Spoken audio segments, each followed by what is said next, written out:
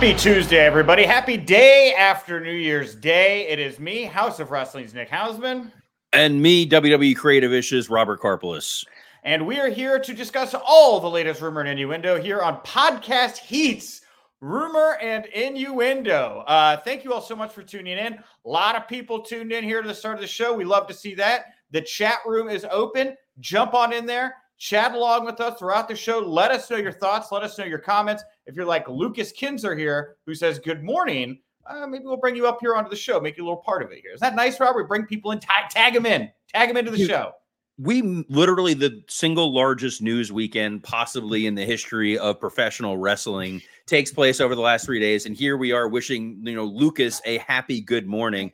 Dude, we got a lot to get into. We got a half hour. Look, I will be the one to say it right up at the front. We are not going to have time today to talk about Billy and the CW. Damn it. I was really hoping today was the day we were going to get to Billy and the CW, but you know what? We'll have to kick that thing down the road. We do have a bunch to get into here. AEW World's End was this past Saturday night. We're going to talk about that. Kota Ibushi, surprise injury here, taking place last night. We'll give you the details on that. We got updates on Mercedes Moné, Andrade, Kevin Dunn leaving WWE. And I'm not sure if you know this or not, a little man named Dwayne "The Rock" Johnson popped up on WWE Raw last night. Ooh, we got to maybe be ahead of the table at WrestleMania. Ooh, If I could have spent the next half hour just talking about the departure of Kevin Dunn, I would. That's how insane. Like, I have waited to write the professional obituary of this man since day one of my tenure at the WWE. And here we are. And it's like the 9th most important story. Nick, you scared the shit, man. Where are we going with this? I wanted to end strong with The Rock and Roman Reigns because we are going to get into, obviously, the big story coming out of World's End here to start. We'll talk all about World's End. But was the Chris Jericho misconduct allegation story. Now, obviously, a clip from our show went somewhat viral shortly after we recorded, talking about the Chris Jericho situation, right? Now, I want to be very clear that my opinions of Chris are my opinions of Chris. I've heard a lot of things over the years. I don't personally like Chris Jericho. I think that's pretty obvious at this point. I think that there's a lot of issues there. There are other people that when issues come to the surface, it can take away from the legacy that they've created. And that is just a concern that I have for Chris. And that is all I ever meant by my comments. And that then elicited a thread, that clip, where other people were starting to allude to previous allegations against Chris, sexual misconduct allegations, some of them involving, I hate to say this because I have not personally mentioned her, and I really would like everybody to respect her privacy. And it's like so beyond at this point. I think if anybody wants to know who it was, they can go look it up. Yeah, go look online. I always say it was. Yeah. And I think my takeaway, and again, I'm the guy on the other side of the box. Right. I'm hearing what it was at the time. Wasn't even aware of that person or whatever these allegations were. I think the general rumor and innuendo around Chris started from him blocking Nick when Nick posed something about NDAs. Yes, right. And we were having a broader conversation. And I think we've had this talk about a number of different folks where the concern about their long-term legacies based on allegations and things that have come out. Number of folks I've worked with in wrestling who I enjoyed my time working with them. Things came out about them. That was the end of it. Not saying anybody had knowledge or that people were saying, oh, stuff was being withheld or, we were hiding something. It was posing general comments that are somewhat out there in the ether. The fact that others dug in deeper on it. And it seems as though people were, I don't want to say endorsing, because I don't want to put words in someone else's mouth, but saying further, hey, let's ask these questions. And then we saw what happened at World's End.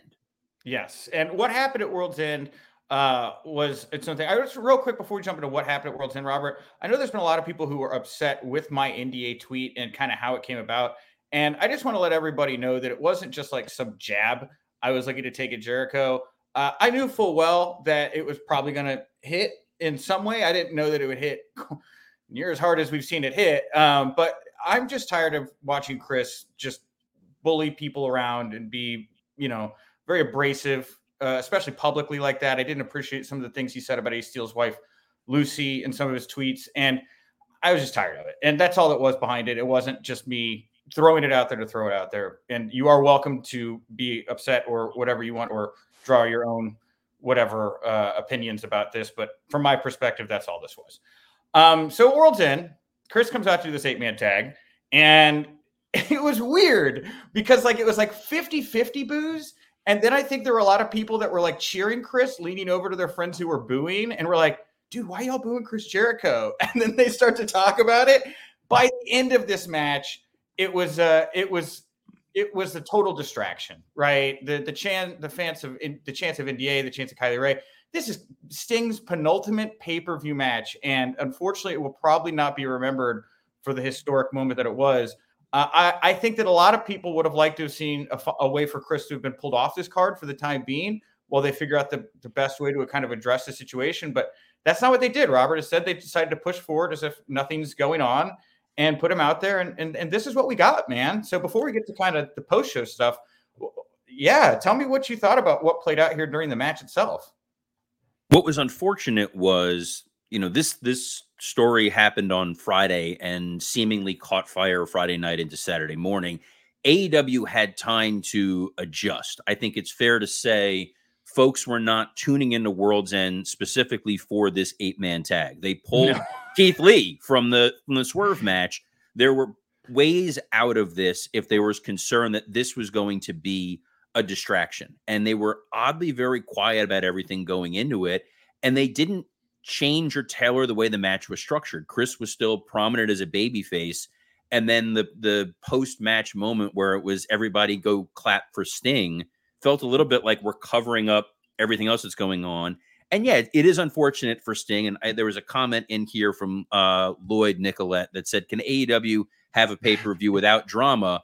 And it is unfortunate because these guys are going out there. They're working really hard to put on a quality show, and pay-per-view after pay-per-view, our narrative is not what a blowaway show. It's what happened behind the scenes, which is vintage WCW. Yeah, no, it is. It was a very distracting thing. There were some weird moments too, like Ricky Starks. I know it's like, a baby face or a heel flipping off the baby face, but the moment where Starks flipped off Jericho came across very, very odd. I believe Darby Allin screamed something at the top of the entrance ramp that seemed very, very odd. And Chris himself seemed to kind of be thrown by the reaction of the crowd here. I mean, I definitely noticed him.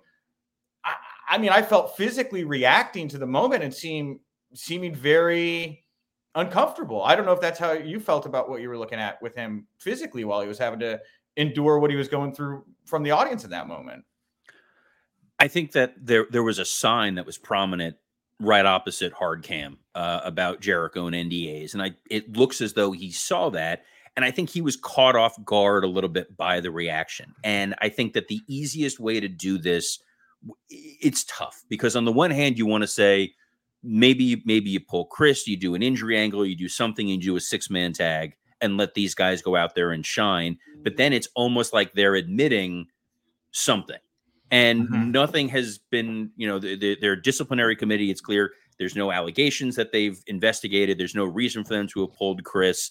It was people reacting beyond just your comment, but more the actions that occurred after of you posing this question and people kind of coming forward and saying, hey, there feels like there's more meat on the bone here than what happened.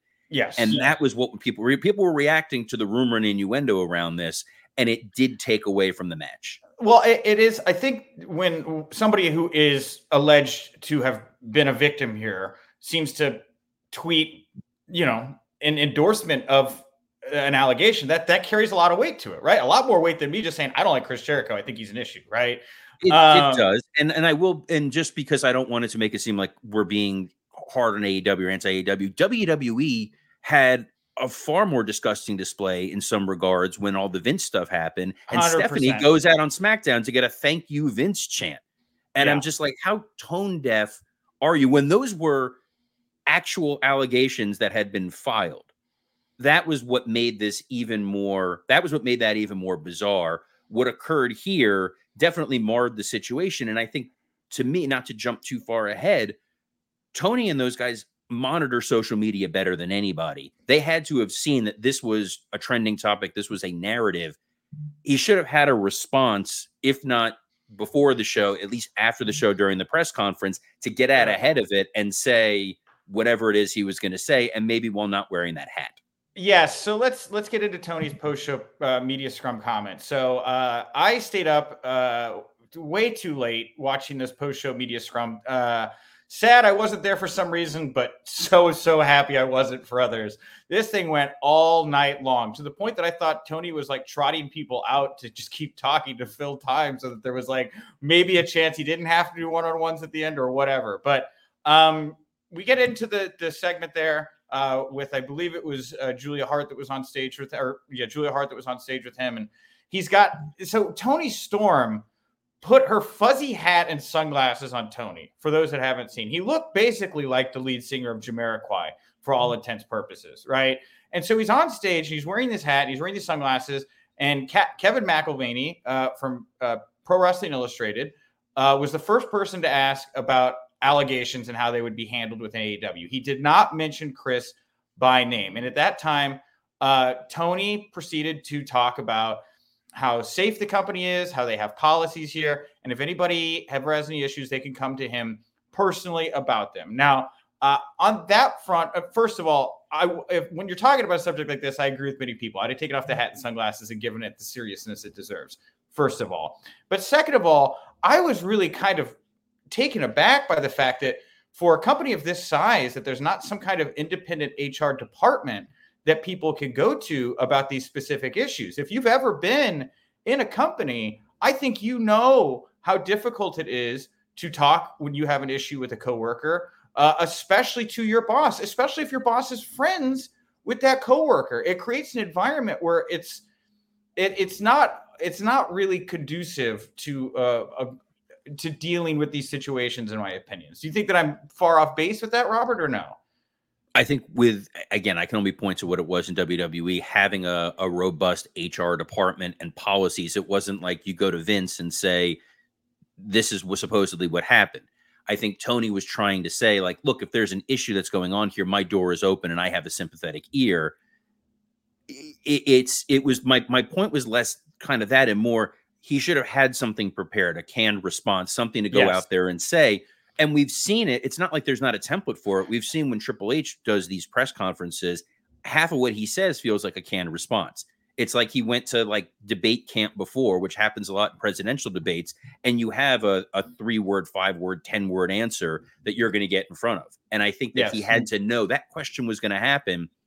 You want to know what you want to say. And I think the idea is we take any allegations seriously. If there was something that was brought to our attention, we would have investigated it thoroughly. We are unaware of anything. If we ever are aware of it, we will treat it in the same manner of dignity and respect that it deserves. And I'm sorry that I'm wearing this hat and sunglasses and look like Prince when he was on New Girl. So that didn't happen. And I think that was part of what really surprised me more than anything else. Yes. And Tony was given the opportunity by Phil Strum of USA Today, point blank, who brought up, he asked, about these allegations against Chris Jericho. Have you ever had anyone internally bring up to you accusations of sexual misconduct against Chris? And was very explicit about it, right? Like, and it wasn't just misconduct, it was sexual misconduct. And Tony just has to say no, right? Tony just has to say, we are not aware of that, just like you said. And Tony failed to do that. Tony could not say that or did not say that. And I think that is its own kind of statement. And my heart breaks because I think about all the women in that company. They have fathers and brothers. And if your daughter or sister or wife or mother is going to work the next day at AEW after watching Tony Khan's response, do you feel great? I wouldn't. Again, I don't know what was discussed in the locker room, how they presented this to the wrestlers that are there, the employees in general. I'm hoping that if nothing else, Tony saying my door is open makes people feel comfortable that this sort of environment going forward is going to be one where people can speak freely and say whatever it is that they feel they need to say about any wrongdoings, not just sexual, just across the board. I really feel AEW should have an independent HR department that people can go to that is not tied to the company. I think that would be a very positive step right now and would show a lot of transparency. So that would be my request.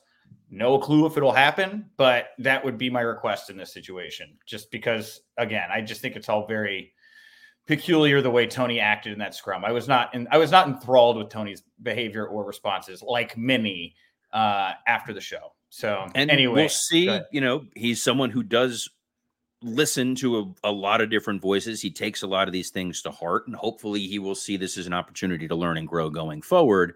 And if nothing else, it helped distract from what this press conference could have turned into, which was what the fuck was that main event reveal of the devil? Come on. Yeah. Like it's like that was where I thought this show, that's kind of what I thought, like at the end of the day Friday. It's like, well, when we knew Monday we were going to be off because it was New Year's Day and we had Stephen P. New. If you haven't listened to that interview, go back and listen to it. And then we thought, all right, Tuesday, we're going to talk about this devil reveal situation. And we're like 17 minutes in and we're first getting to, all right, you know, the devil. Let me ask you, Nick, what did you think of that devil reveal?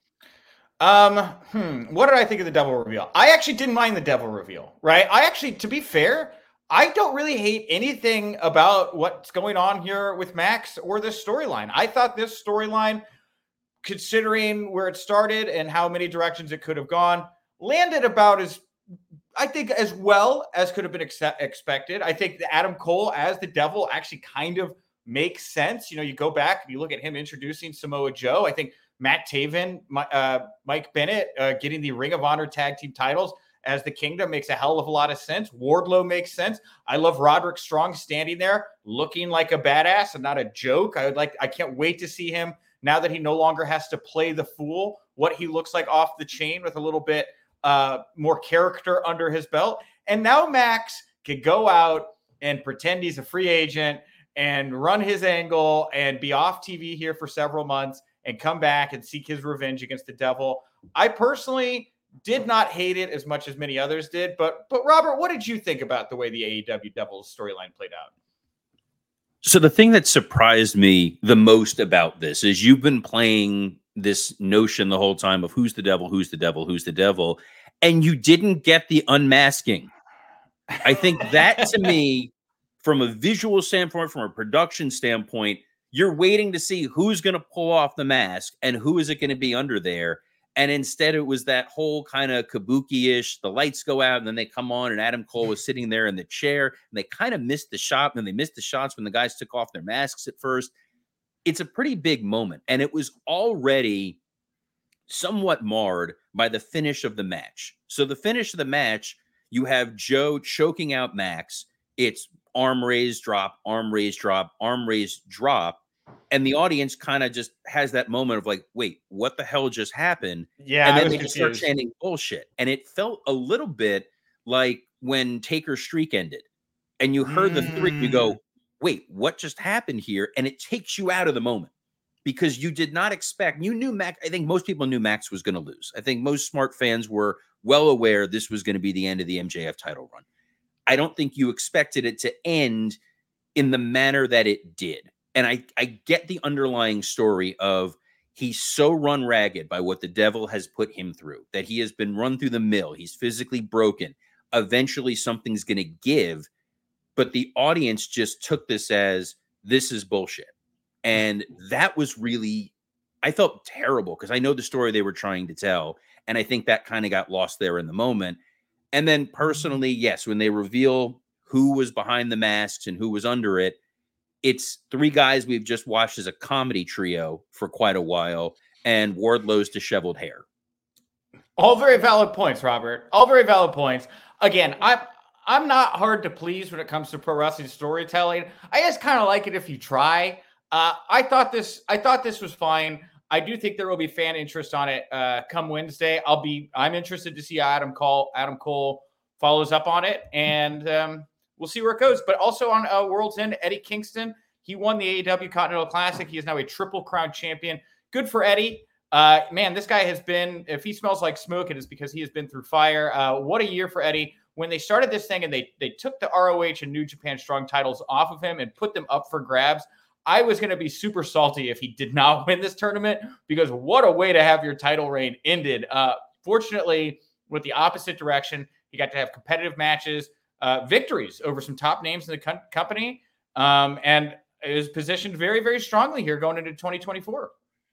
I think so. What was a weird takeaway from this was I didn't expect World's End to conclude with seeing Eddie Kingston be booked so strong and Swerve booked so weak, considering how the crowd has been responding to these guys. I said all along, Eddie Kingston is the Mick Foley of AEW, and he is the hard scrap guy that the audience gravitates to, and they wanted to see that amazing moment. Swerve was the breakout star of this tournament, outside of me being my hatred of math, which I get all the time now from people telling me how much I despise math, and if I was victimized as a child by just cruel math teachers. Thank you, Miss Swant. But regardless of the fact of bad math teachers in the past, I thought for sure this was going to be an opportunity for Swerve to really just go out there and put a stamp on, this is your guy going forward in 2024, and he's going to be a champion. And I felt the way that they booked him against Dustin, to me, was really baffling. Yeah, so let's talk about Swerve real quick. Keith Lee was injured. They acknowledged that just before the showtime. He got pulled last minute. This feud is absolutely cursed between Keith Lee and Swerve Strickland. So Keith Lee has, I guess, been teaming with Dustin Rhodes off and on. That I wasn't aware that they were still a tag team. Regardless, Dustin gets called up here to do the spot with Swerve. Right out the gate, Swerve does this incredible stop spot with the cinder block on the outside to take out Dustin. And, you know, Dustin gets in the ring injured, and it just felt like they were setting up Swerve to pick up just like a real quick, fun victory to send the message, I am upset, I'm pissed. But following the cinder block spot, we got like a 15-minute like competitive ass match between Dustin Rhodes and Swerve Strickland that left my jaw on the ground. I could not believe they did this. I was baffled by the decision making on this one. I got to caveat this and say I'm a huge Dustin Rhodes fan, been a huge Dustin Rhodes fan for years.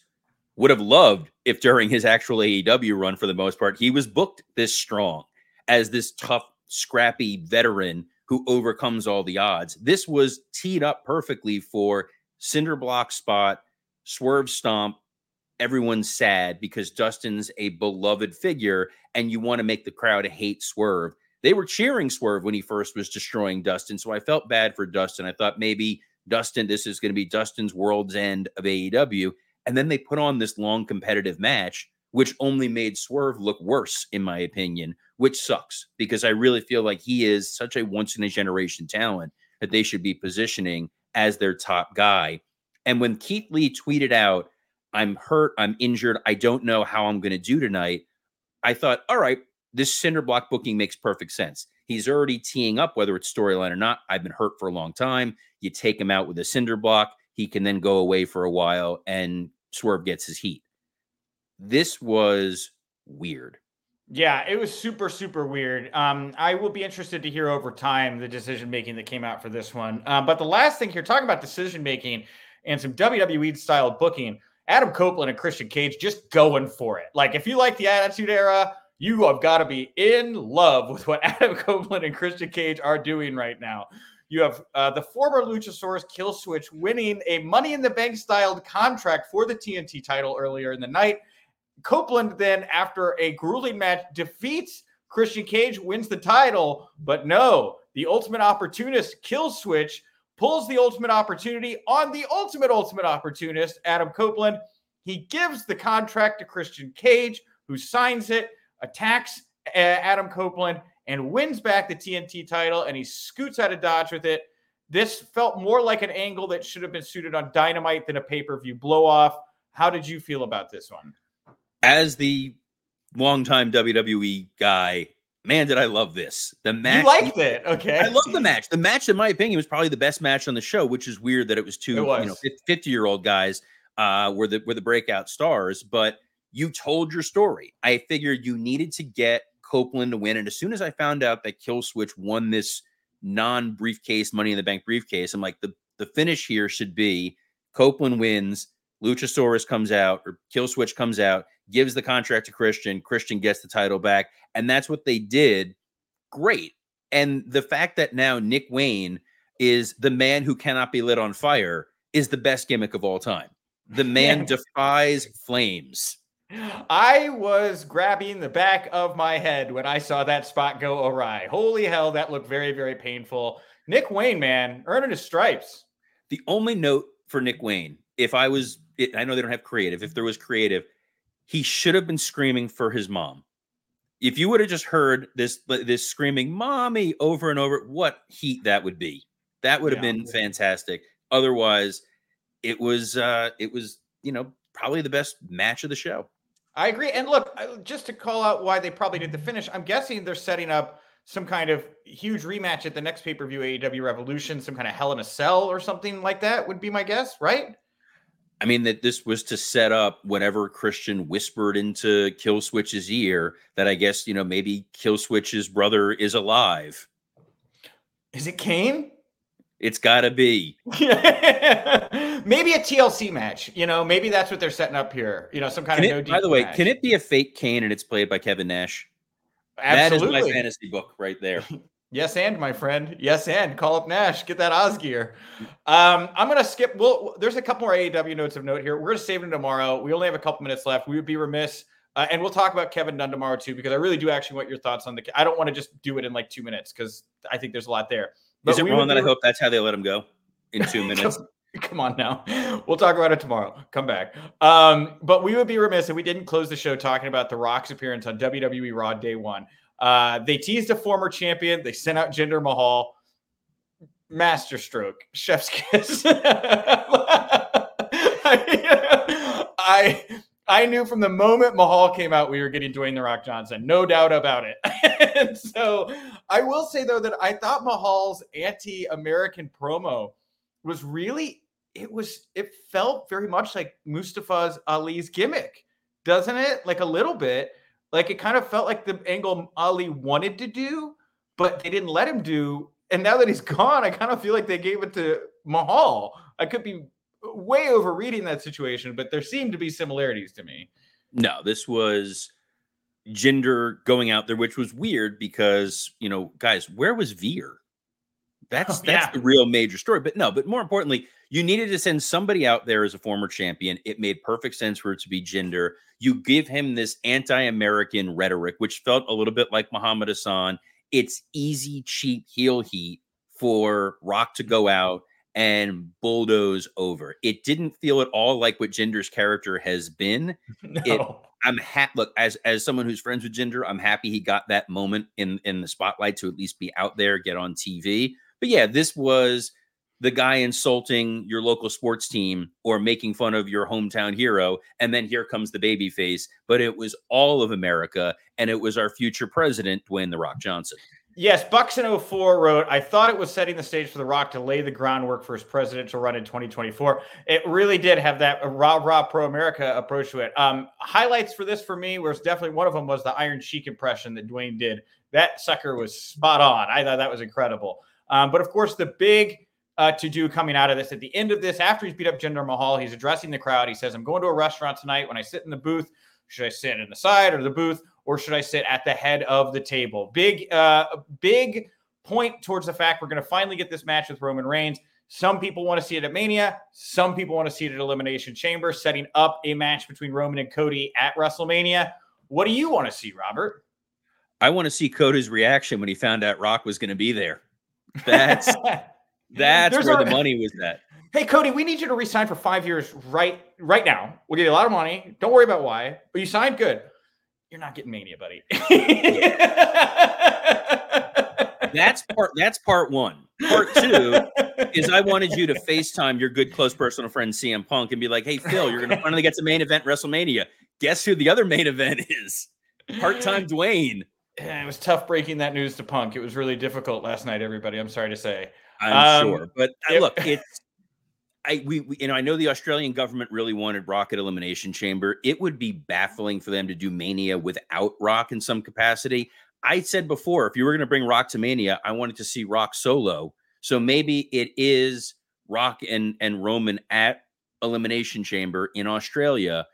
And then you get some kind of screwy finish and it sets up Rock versus Solo at Mania and still allows you to do Cody versus Roman, but I feel like you're giving away the big match everybody wants at a lesser show. We were all we expected Rock Roman last year, and it didn't happen.